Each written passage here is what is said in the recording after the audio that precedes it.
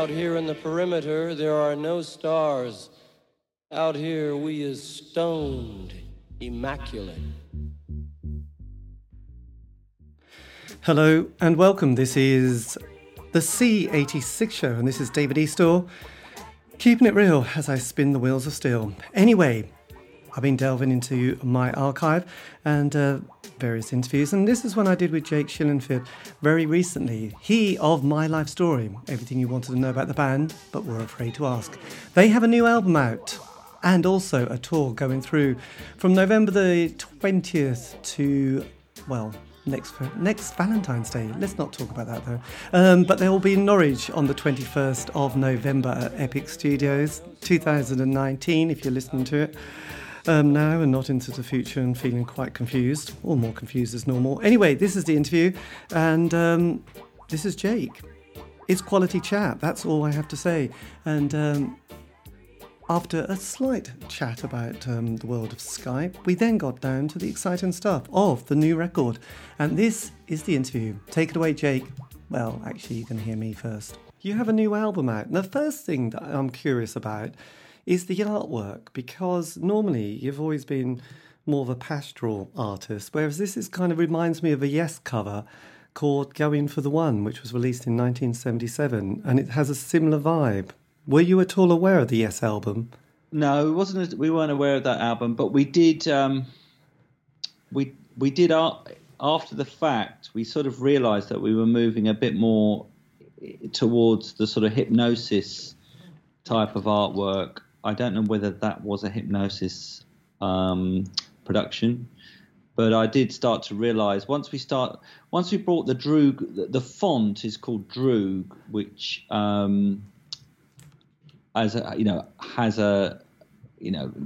you in the sort of Clockwork Orange direction, sort of pop dystopia. But that was added after Scott Greenwell had produced the artwork. So, the artwork was produced by Scott. It wasn't me that drove the artwork as such. Scott had come up with a series of digital art which featured a sun in each picture. And I really love this idea of this sort of uniting piece of nature that was putting all these characters together. So we just we went with that. Really, it really felt like it was going to work for the title World Citizen. Then the font came along, and then we started to realise that it does have a bit of 70s hypnosis vibe to it, and that's when we put the logo and the album title right across the very top of the album sleeve and the CD sleeve, and I think that also really helps make you feel like it's a real record, because those original records from the 70s, and then moving even into punk, you had that logo really clearly right across the top, feeling sort of justified from left to right. So there was, I suppose there was a bit of a, it did feel like it had a sort of 70s feel to it, and we were listening to like a lot of 70s music. I mean, Jimmy Webb and the drum sound is quite dry, sort of snare sound. So there was a feel of that. Yes, because the last time you were in Norwich, I think you were at the Art Centre, weren't you, playing My Life Story, and I think you might have been a few times recently, but that was with a very sort of different band and lineup who were mostly, I think, your students. So how does this kind of recording differ from those dates you had a few years ago? Not much, really, apart from we've got an orchestra on it. There's a lot of... I'm trying to think of who else is on it. Steve Norman from Spandau Ballet played sax on it. He moved to Brighton recently and we became friends. And he heard some demos and just said, look, just get me on the record. So I sort of wrote him into the record like a sort of, you write an actor into a play if you want to get the actor in. I sort of wrote a little space for him to play on a song called Telescope Moonlight Boy. And then the rest of it, most of it is guitarist Nick Evans and myself writing in our studio in Brighton, and then a rhythm section, who, yes, I did used to teach, and then an orchestra in Budapest. Yes, which was quite an ambitious thing. So lyrically, it's very different to your early work, which was full of romance. This seems to be somehow, it alludes to the current political times. Is that something that I've read into it, or is it kind of, would you agree with that? Well, I wouldn't agree that it's not romantic, because I think there's some incredibly romantic songs on there. I think No Filter is really romantic. But I do totally agree with you that it is. Yeah, I mean, it's very intentionally set against the now. I think the first thing I wanted to do was I didn't want to write. Okay, so there was some do's and don'ts. The first thing was a don't, which is don't write another My Life Story record as if it was 2002, and that would have been the natural successor to Joined Up Talking. I didn't want to write sort of a Britpop record per se, although My Life Story, kind of fall into that sometimes, but we're not an angular sort of 4-piece guitar band. So, and so once I made that decision, then it was, well, okay, let's write something that really reflects what's going on now. Now, obviously, we are in a political situation. The album doesn't make any political statements as such, but it does mention the truth a lot, and it talks a lot about. It addresses doubt, and it's kind of set against the political times. I mean, one of the really interesting things about the record was I didn't write any of the lyrics until April, May, and June of this year. So the lyrics were, unlike any other record I've made, all the lyrics were written with the current sort of landscape around us. So in some ways, I quite like that. I mean, I was speaking to a friend about Abigail's Party and how I love the sort of language and the vernacular of the times. Really sums up that era, mentioning the 70s.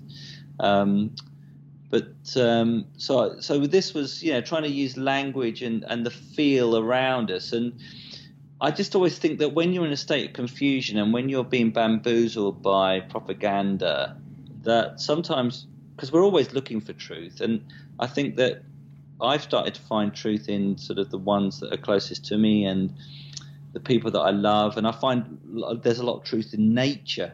So throughout the album, there are a lot of references to nature and natural things like the rose, the sun, Overwinter, A Country with No Coastline. These all, even Telescope, Moonlight Boy, they all mention very natural things in them. And I think that it's looking for, the album is kind of looking for truth in a world that is, has a lot of falsehoods in it. And I think that that's when I arrived at the title World Citizen, because it's almost like, we're all world citizen really. So citizens. Yes. Yeah. So it was just sort of mixing all those things together. Yes. Well, I just remember sort of back in the 80s, there was you had to be on one side or the other, and it was either kind of Red Wedge and the indie scene, or you were with, Spandau Ballet and Duran Duran and Stephen Norman on the other, who were just kind of living it large, weren't they, and didn't seem particularly politically aware, especially their lead singer. So it just feels like that has started to come back into, the artist's consciousness, really, because you can't really sort of avoid it. I mean, you could avoid politics during the sort of New Labour, liberal kind of dominant kind of ideology, but now it would be very difficult not to start to address some of these issues. Yeah, absolutely. And I'm not, I certainly, I don't, I mean, you're right in some ways about how when we were younger, how certain bands would, I mean, but that's not changed, has it? I mean, there are loads of bands that sort of hang their coat on a certain peg, in terms of their political views.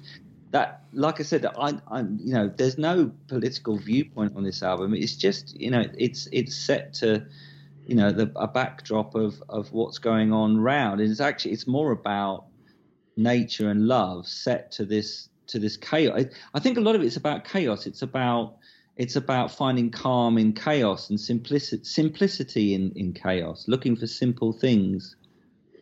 Yes, well, yes, I kind of agree. But I suppose you've got quite a sort of anthem with "Taking on the World," and then you have "World Citizen," and "A Country with No Coastline." I suppose I sort of read that slightly differently when I listened to it as well. So I just thought that sounded like somebody who was kind of feeling quite, like they needed to say something a bit about what was happening, so that years later people will go, "Yes, well, look, people were starting to sort of address these issues."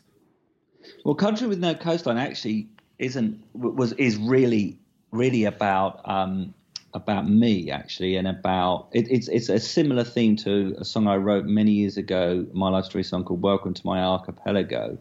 It's the idea of the body being a sort of landmass and sort of not letting things in and not being able to communicate. So I quite like the title, because I knew loads of people would just think it was about Brexit, but it's actually not that bad at all.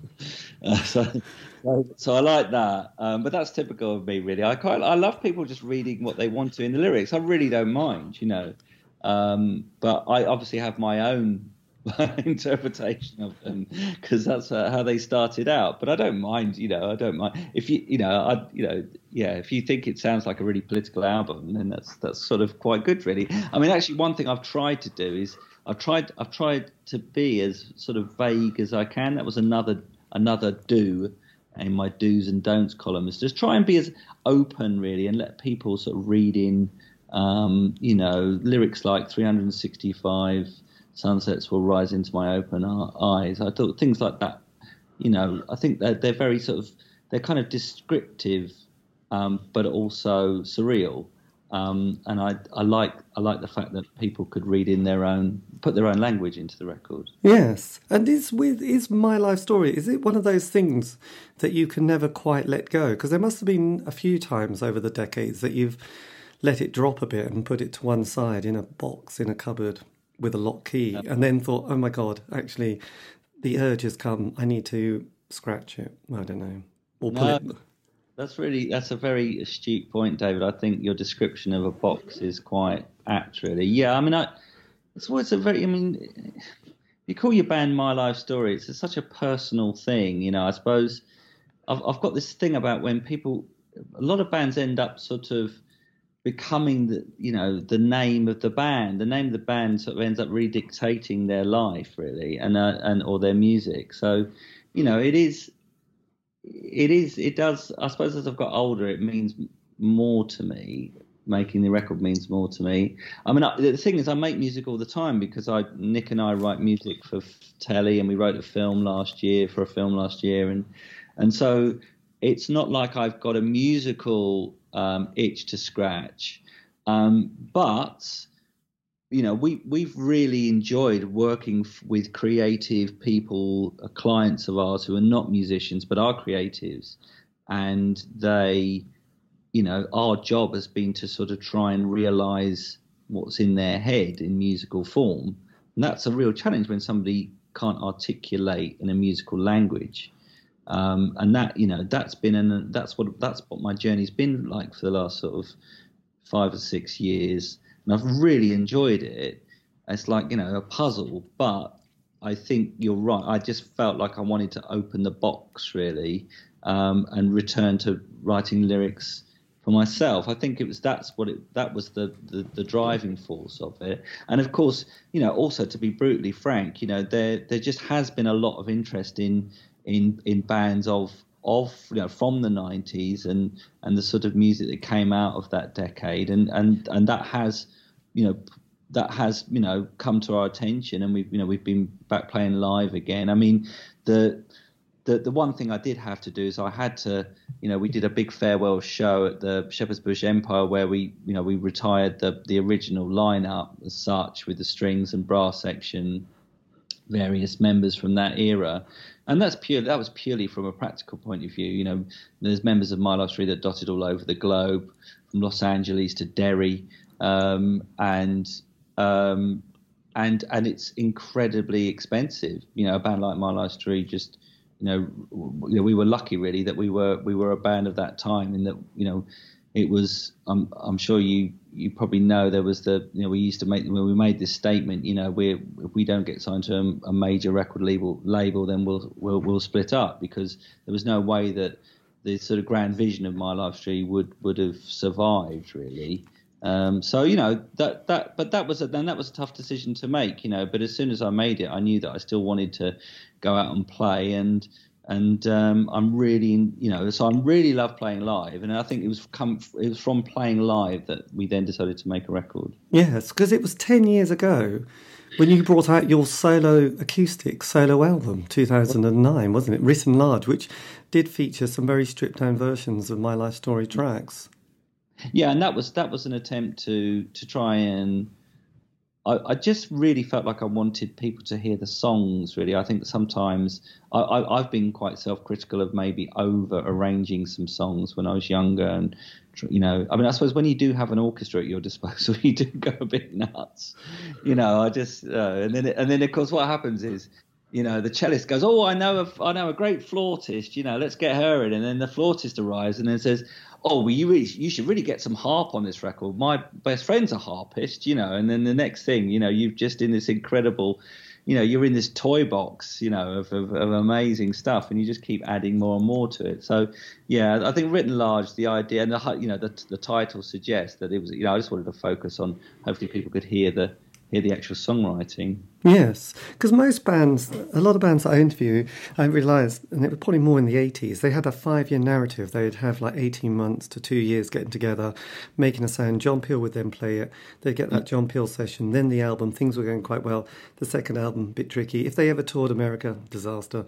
And then they split. So with My Life Story, you were a little bit later. You were more in the sort of 90s, but you did do 3 albums, but they varied a lot, didn't they? Because you had your The Golden Mile, and then Mornington Crescent, which were very similar. And Mornington was first. What was that? Mornington Crescent was the first album, then The Golden Mile, and then Joined Up Talking. Right. God, yeah. I should have got that right. But the interesting thing was that Joined Up Talking, how do you look at that album in retrospect now? I look at it like My Life Story, a band that did things in reverse. So most bands start off as a sort of 4-piece band and may have some additional instrumentation, like some strings or something on it, and then they have a grander vision. My Life Story started off as like a 14-piece band working with Giles Martin, George Martin's son at Air Lyndhurst, doing all this sort of big pompous stuff, and then by our third album, we sort of tightened it up a little bit more and tried to make something that was a little bit more direct. But I Joined Up Talking out of those 3 is actually my favourite album, and purely because I think the songs on it are better. Right. That will shock the fans, won't it? Because did you feel, because when Britpop was kind of, we'd had the sort of this is very simplistic, the indie world, then we had the 80s, then the late sort of period, then was the dance, then grunge, then Britpop, and you were there kind of just as Britpop was kind of at its height, really. Did you feel like, oh Christ, I wish we'd been a few years earlier? Well, we were. I mean, it just took us a long time to get signed, but I was living 2 tube stops up from Camden. I was living in Belsize Park from 1987. And knew most of the protagonists of that time, and I like to think that I was one of them. I was that bloke, going into Sainsbury's wearing a boating blazer and a roll neck top, and with buckled shoes on. There was a lot of people that were knocking around in North London that were trying to create an antithesis to grunge. I mean, my approach was to try and go a little bit more down I suppose my heroes were the sort of the heroes of David Bowie, so people like Anthony Newley, So I was sort of listening to those kind of people and delving into a sort of a lost Englishness from that era. So I suppose you could even include someone like David Essex in that.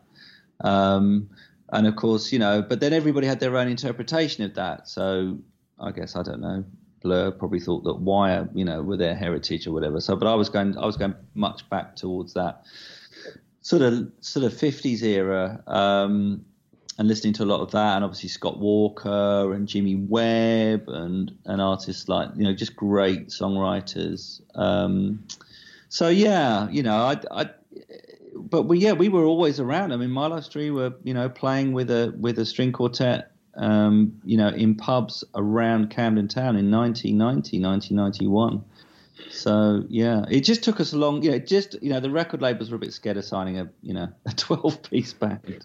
Yes, how do you manage? Because most people, there's a 4 or 5 piece, but when you have that amount of personnel, how do you sort of deal with the dynamic as well as the admin with that sort of size of band? Well, we had 2 brilliant managers over the course of that time, Anthony Hill and then Adrian Boss. The great irony was that Adrian Boss also managed Carter, which was the complete opposite to My Life's Tree, in that it's just 2 of them and a cassette recorder, cassette player. I mean, in a very strange way, having so many people, there never really was any there was never any really big arguments or anything like that, because I think that with so many people on the road and so many people around the place, it just diffused any tension. We were more of a community than a band, and so it was really lovely. And when we went on the road, other bands were very, very gracious towards us and allowed us to use their dressing room so we could spread out a bit. Obviously, the band was pretty much nearly, I think it was about 60% male, 40% female. So, the girls needed to get their makeup on and put their Versace dresses on. And, there was, there's lots of great stories about My Life's Tree on the road with some quite sort of, what you would consider quite sort of very outrageous rock bands. I mean, we played with Oasis in the early days, and lots of stories about the string players, these petite, lovely girls, being far more rock and roll than certain famous people that you'd expect. Yes, would be like that, So it was a really good time, So it was, like I said, I just don't think that you couldn't get away with a band like My Life's Tree now. I mean, crumbs. I mean, 5-piece indie bands, won't get signed now because there's too many of them. If you look at all the bands that have been successful in the last sort of 6 or 7 years, even longer, maybe something with the Ting Tings or the Black Keys, the White Stripes, that sort of thing. Ed Sheeran and Adele are the 2 biggest artists arguably in the world, along with Kanye. I mean, these are all solo artists, with a very, very cheap setup that's easily tourable. Yes. Well, did you also, because I did see you live quite a few times, including the month of Sunday, one of those month of Sundays. Yeah. Which was quite an epic night, because you did have a very loyal fan base at that stage. But the one of the musicians that you seemed to have a very close bond with was, I think his name was Danny on the keyboards, wasn't it? Yeah. And you used to often do quite a few little numbers with Danny. Did you? Was that something that you particularly enjoyed? Because there was all the kind of, big, stage leg kicking, stuff, which you can do when you're in your 20s and 30s. And then you have to slow down. But then I just wondered if you enjoyed those kind of very sort of subtle moments as well. Absolutely. Yeah. I mean, that was, I think, yeah, I just, I suppose it was just trying to create a bit of light and shade. So, I sort of referred to my point earlier about throwing everything but the kitchen sink into the arrangement of the songs when you've got all these musicians at your disposal. So it was just about, creating intimate moments at gigs and bringing it down, bringing the atmosphere down and pulling focus maybe again on the songwriting, and so that was a nice, just a nice thing to do. Yes. And when you were recording Joined Up Talking, did you have a feeling that might be your last album? Well, every album we thought was our last album. I mean, there was never a time when we were never signed in a way that where I ever felt, we can really, we'll just do this album because we're going to do another one, next year.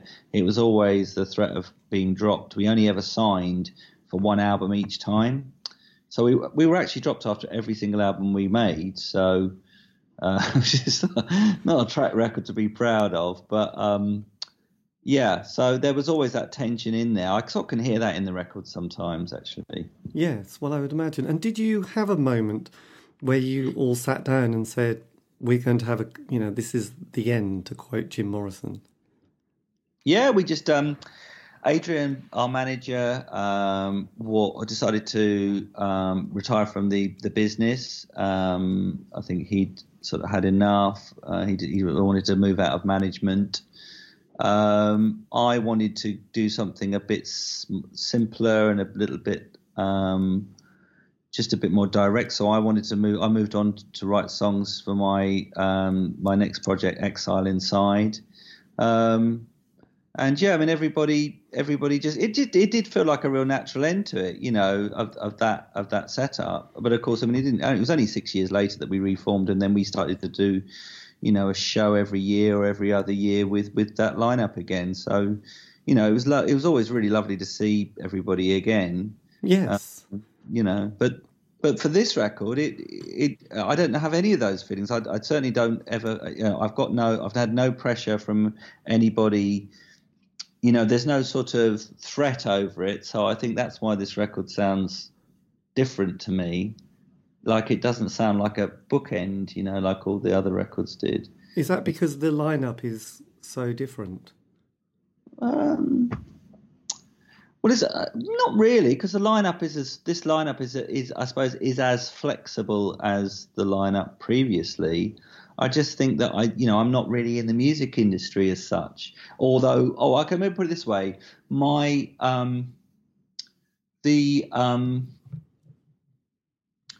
the commercial side of what I do musically, I do every day, writing, in the world of sync. So I don't. So those commercial pressures are there anyway, and that's something I enjoy. So I suppose this is, the equivalent of a graphic artist going home to paint to draw a line drawing of with charcoal of his wife. You know what I mean? It's sort of like, he's designing baked bean cans during the day, and then he can go home and do what he wants really in his own time from an artistic point of view. So I suppose that's why I quite like it. And hey, look, there's it's a really poppy record, World Citizen. There's loads of melody on it.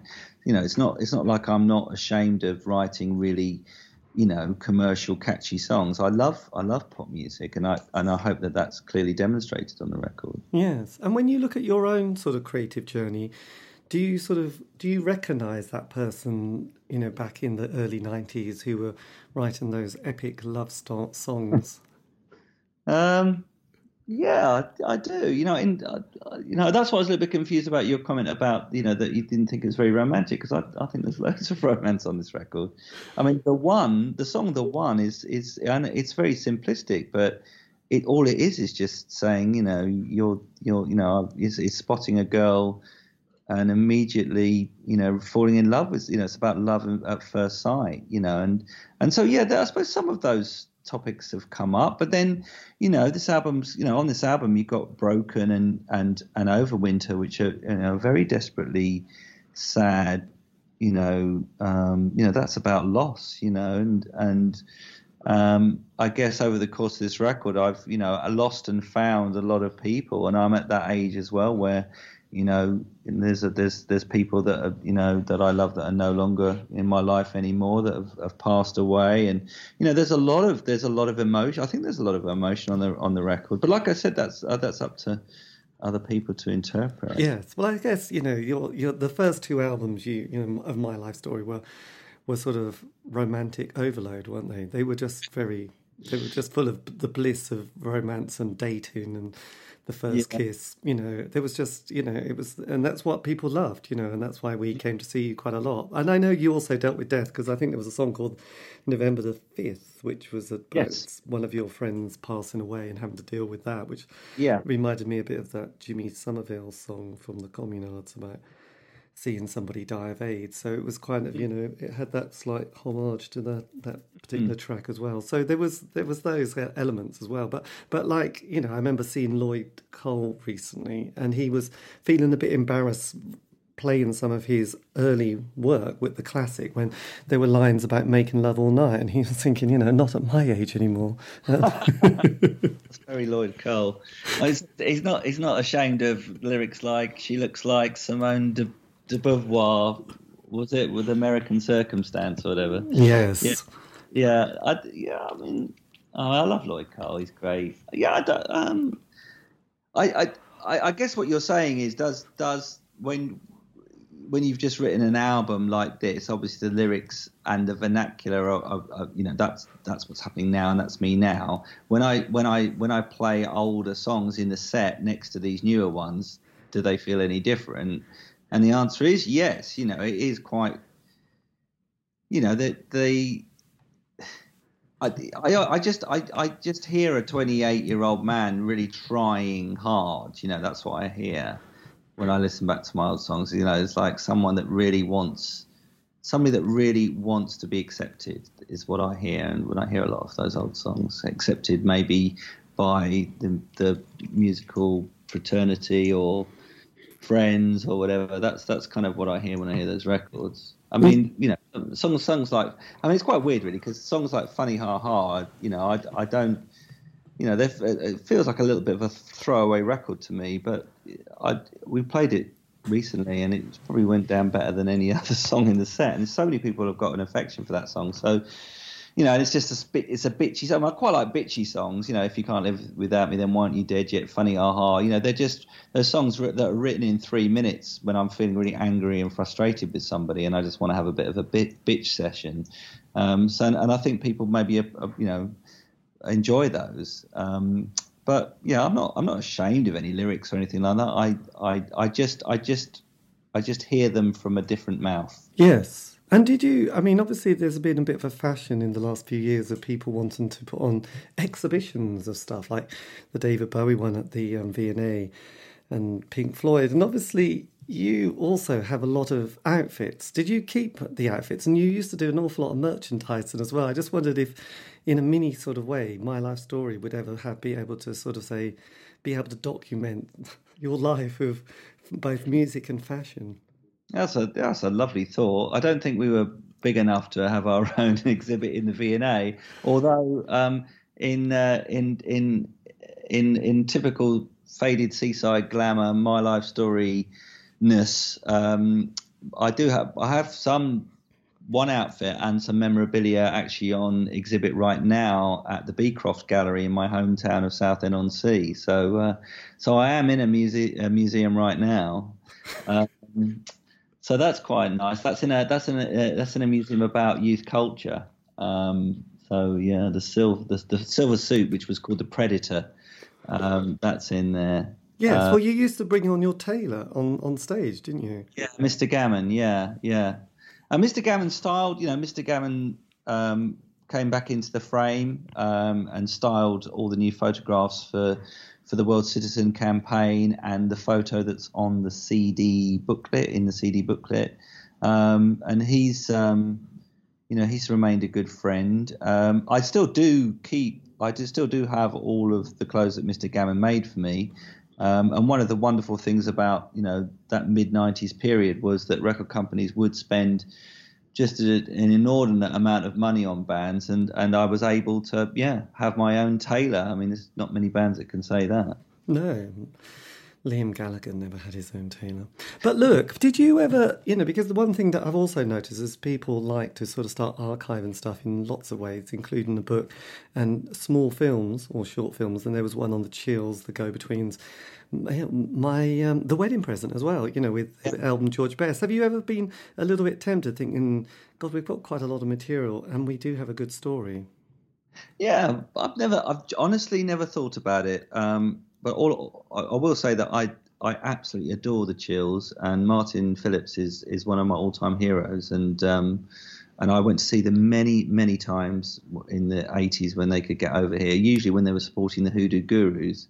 But I'm so pleased that I met Martin many times in the recent past, and he told me firsthand all about his story. I don't know whether we're really have we got a story to tell. I don't know. There needs to be sort of. Is there drugs and death and is that all really there? I don't know. I wouldn't want to talk about all that stuff. I don't know really. I don't know. It isn't about drugs and death. It was just that you've got an awful lot of videos, and there was a lot of people, and it was just a kind of an interesting period of, documenting a band and their kind of the ups and downs. Because, like you said, you had 3 different record labels. You did those 3 albums. Then you've had various reunion tours and dates, and then you've got a new album. So there is there is a narrative there of an artist, and also your artwork used to be drawn or painted by your dad as well, and you had Giles Martin as well. So there's just kind of a lot of things about the My Life Story which are quite interesting. Yeah, there's some funny stuff. Yeah, there's some. Yeah. I also recorded Adele when she was 11, and a lot of people don't know that. I think I've got record. I think I'm the first person to record her on a released record, so that's quite mad. Yeah. There are lots of stuff. Yeah, I guess when you've had a career as long as I have, and it's been a bit intermittent, there are going to be some stories. Yeah, maybe. I'm not. I just you're the first person ever to mention this to me, so I don't really have a direct answer to it. I'm just sort of mulling over what you're saying. Yes, fair enough. And also there was in that world that when you're probably sort of feeling a bit like you've got to say yes to things in the world of showbiz. Are there things that you think, God, I wished I hadn't done that? I was funny actually. I was thinking just the opposite the other day. I was thinking there were a lot of things that people ask, like I don't know, like I'd often do a photo shoot for a magazine, and they try and get me to take my clothes, at least take my top off, or things like that. And I was like, no, I'm not really that sort of artist. I'm not doing that. And then I was thinking the other day, crumbs, you're only young once, if you're half decent looking, and you might as well go. I should have gone for it more really. But I still have my decorum really. Yes. I just remembered one story. Well, I don't know if it was a story. It was in the paper. Did you have your member plaster of Paris done? Yeah, that was with Cynthia. Yeah, Cynthia Plastercaster. Yeah. That was an art thing, really. I mean, I'd known about Cynthia for a long time, and she, I knew that she did Jimi Hendrix, and I'd heard that she did Tony Newley, and I also heard that she did Pete Shelley from the Buzzcocks. And Pete Shelley and Tony Newley are kind of 2 big heroes of mine. So, and then what happened was she came to the UK and she made this kind of announcement in the press that she said there's a Britpop singer, male Britpop singer who I would love to cast. Somebody said, who is it? And she said, well, he wears a suit and he jumps around on stage or something like that. So everybody thought it was Jarvis. And then I can't remember exactly what happened, but she's very specific about who she wants to cast. So like there's a famous story about Gene Simmons from Kiss, who even wrote a song about her, talking about being cast, and she doesn't like Kiss, so she's not even interested. She will only cast people that whose music she likes.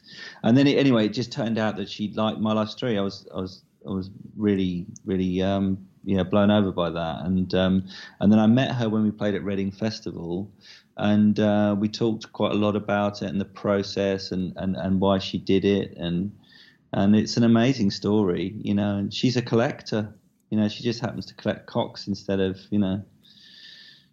top trumps or posters of bands. So yeah, I think there was a caveat which was like, just if you ever exhibit, just for God's sake, don't put me next to Jimi Hendrix.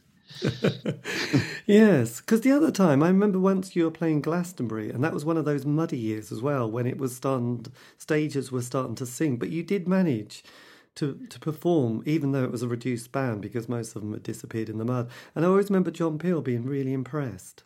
Yeah, that was a really lovely. It just shows you the sort of goodwill that can come out of something like that. You're right. Yes, the there was this weird thing going around that the stage is going to sink into the mud, so we can't really have anything going on, and then the last thing they wanted was 14 people on stage. And then I said, well, look, what if I just go on and play acoustic guitar and just do a couple of songs? And I think that's sort of that's sort of Never Say Die spirit, I think, really resonated with not only John Peel but actually Michael Eavis, who very kindly invited us back the next year to play on the main stage. So we just got to Glastonbury. I wanted to play Glastonbury. I didn't know whether I'd ever have another chance to do so. And on the back of that, we got to play the main stage, which was absolutely a wonderful memory that I'll always have. Yes. And many years ago, I was doing an interview with Martin Fry, who also liked shiny suits and was just a bit older than you. And he was sort of looking a bit lost and a bit sort of like, where did it all go? And he was saying that, his drummer now, is in Vegas with, Rod Stewart. Did you ever have that moment where you kept seeing members of your band sort of disappearing with Brian Ferry or some other superstar going, oh, great? Well, I did watch Lucy with Brian Ferry because she invited me to the concerts, and Becky and Ollie, the cellist and other violinists, were writing for, what's her name? Crumbs, I forgot her name. But yeah, I mean, there was always. I mean, what happened with us was that every time we were in a studio, the other bands that were in that studio complex would get wind that we were in there, and then there would always be the inevitable knock on the door, and it would be like, well, can we use your string section? So we ended up on so many. I mean, we ended up on Morrissey records, we ended up on Pogues records, and then obviously there were lots of Britpop bands that started to use strings because of our influence.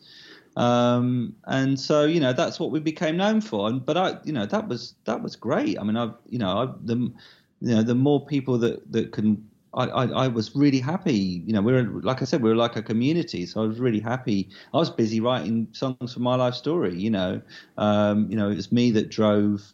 I was the driver for the strings to play on the Mark Arman penned album for PJ Proby, because Mark and I, completely, insanely mental about PJ Proby. He's another big hero of mine, and that was a wonderful experience. So no, I mean, I suppose in some ways, My Life Story, it is a band, but it does have, those musicians are from an orchestral background, and orchestras, are quite mercenary. They play someone's work, their songs and their compositions to the best of their ability. They pack up their violin and then they go into the next gig. There's nothing wrong with that. There's a great story about the Pogues when we were in Rack Studios, and they were like, oh, we'd really love to use some strings on the track, and I went in there and they had this tape machine running with a microphone in the middle of the control room. And I was like, why are you recording this conversation? I was a little bit, not paranoid, but I was just curious, really. And they said, oh, it's because Shane always forgets what he said. So when he has an opinion on something, he sometimes forgets and then will come back with a contrary opinion to what he had earlier. So there was this bizarre session where we had to record every comment he made to make sure that, what he said sort of, that he didn't contradict himself. It really was bizarre, that was.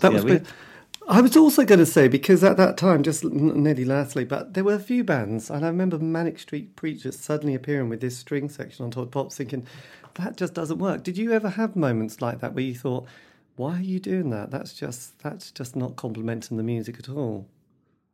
Oh well, I suppose it's fashion, isn't it?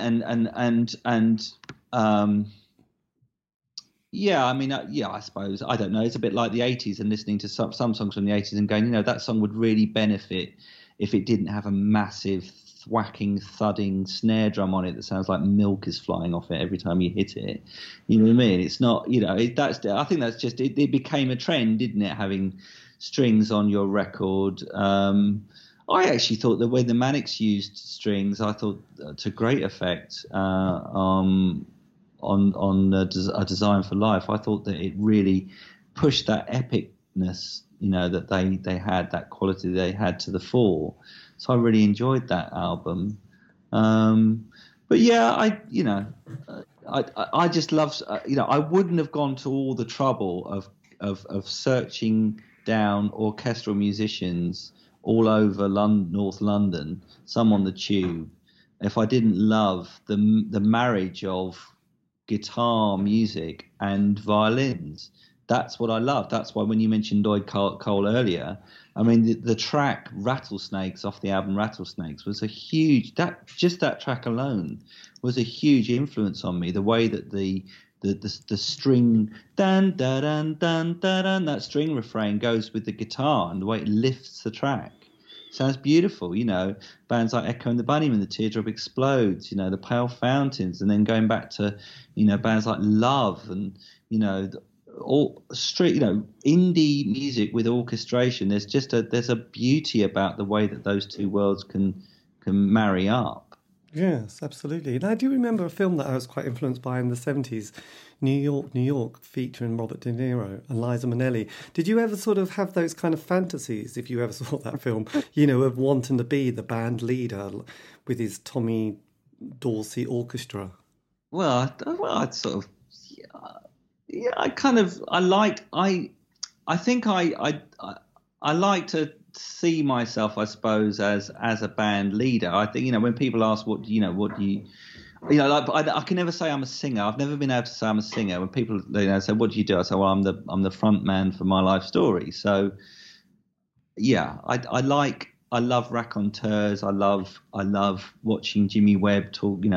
We went to see Jimmy Webb at the Roundhouse this year, and for the first time, I've seen him many times. The first time he actually told more anecdotes than he actually played songs, which was actually, it did go over the tipping point a bit. I mean, you really do need to play more songs than anecdotes, but I do love that. I love that aspect of performance.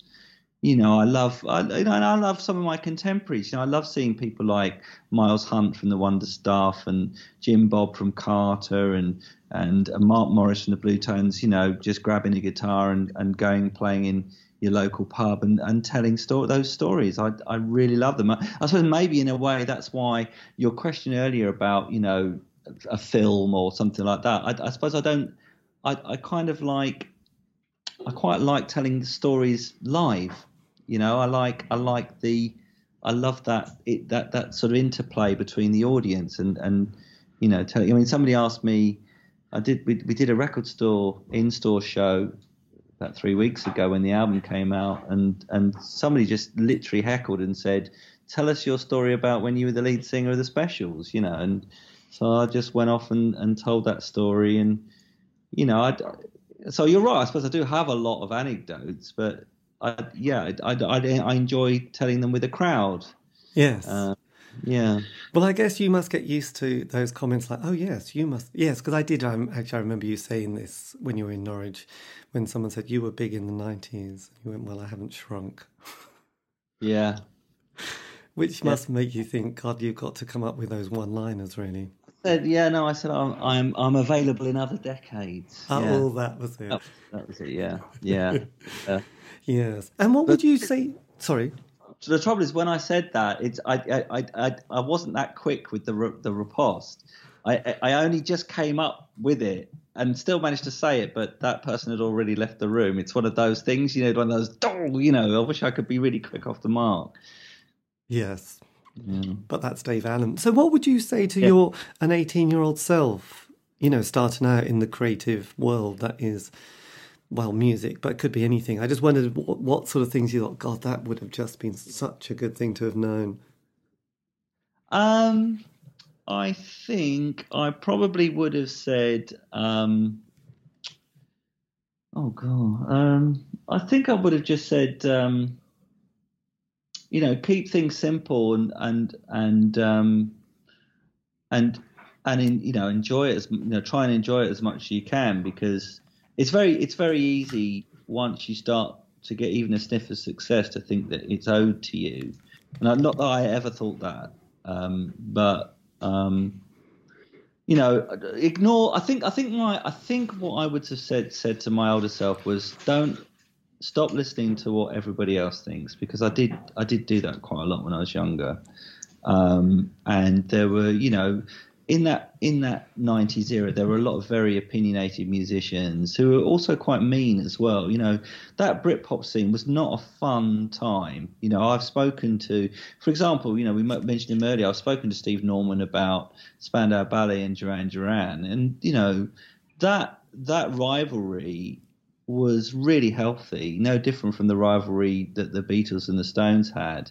They're all really good friends, all that lot, and even despite the court stuff and the and the Duran Duran Spandau thing, and you think of all the different decades where you you had this sort of bands had adversaries.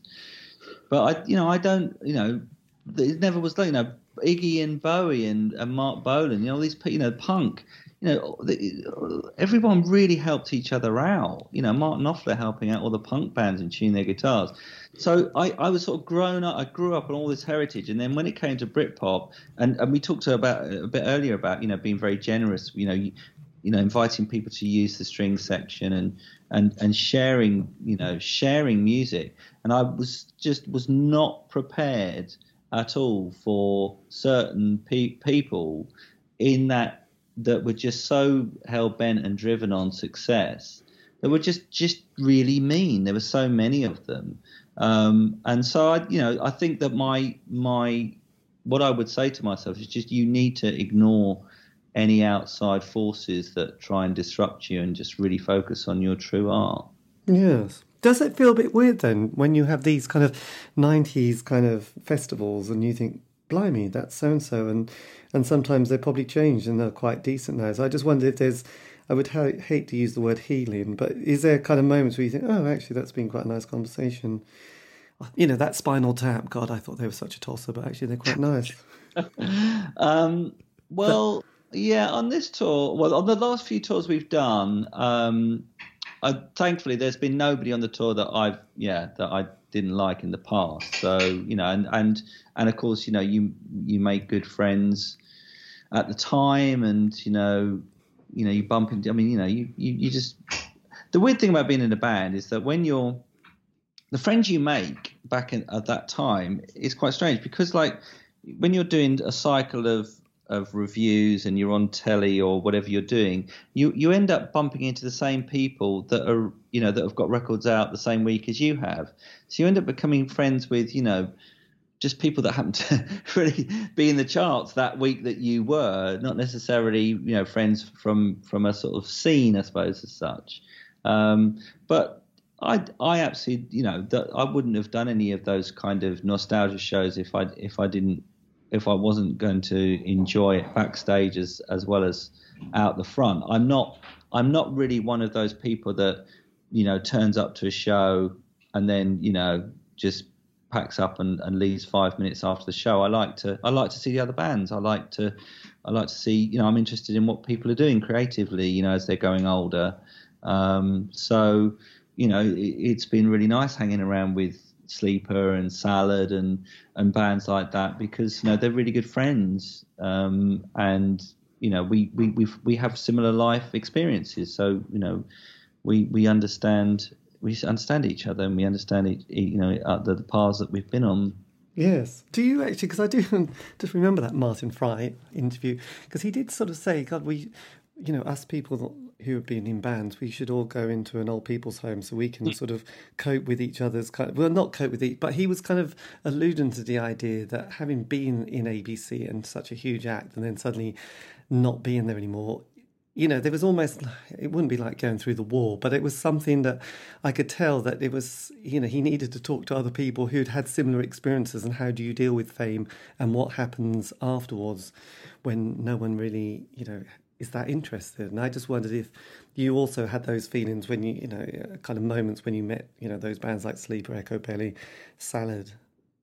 Well, I think that just to address the Martin question, I went to see ABC on the Lexington of Love tour this year, and I met him backstage, and the conversation we had was about cycling, because I'm a keen cyclist and he is, and we didn't talk about music, we just talked about cycling.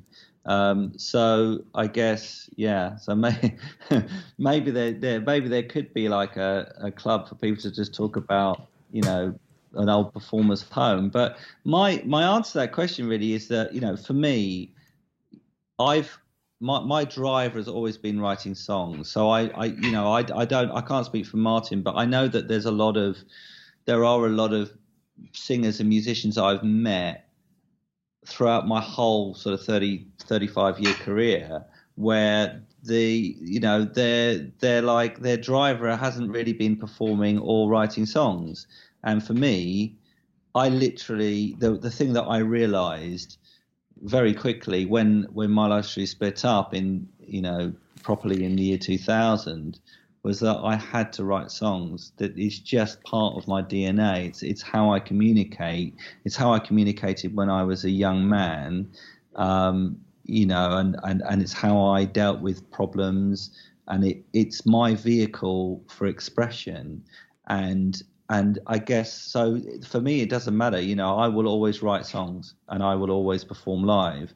And if, you know, I guess certain people, maybe they have a red line, which is, you know, well, I'm only going to perform if it's at, a 1,000, 2,000 capacity venue in the centre of London. Otherwise, it's not worth me doing it. And there are plenty of people that are like that. I'm not like that at all. I would like to play those venues, and I play those venues occasionally. But for me, my life is my life story. It's going out, it's performing, and it's writing songs. And that, yes, is a good thing to be. Yeah, and I mean, that's why I moved into sync as well, because, you know, I guess in another era, I might have been maybe writing songs for other artists, or in another era, it might have been, I don't know, you know, maybe even writing more of my own stuff. But it's just the way that the industry's moved, and sync is a really growing, one of the very few growth areas in the music industry. So there's obviously a financial reason for it. But it means writing for telly means I can write a song every day, and there's not many other jobs in the field of composition where you can do that. So, you know, that's why I gravitated towards that. Yes, and when you did a single a few years ago, you know, 24-hour Deflower. Was that a kind of a homage to Flowered Up and the Happy Mondays? No, not at all. It's a deflowerer is an old Victorian term to mean to remove someone's virginity. So that was just me with it's just a play on words. 24-hour deflower. The song is about.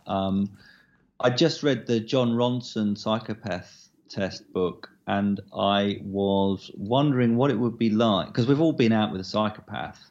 So I was wondering what it would be like if two psychopaths actually met each other and went out with each other, and what that controlling behaviour would be like. God, yeah. So it'd be like one of those Mike Leigh films, wouldn't it? Well, exactly. Yeah.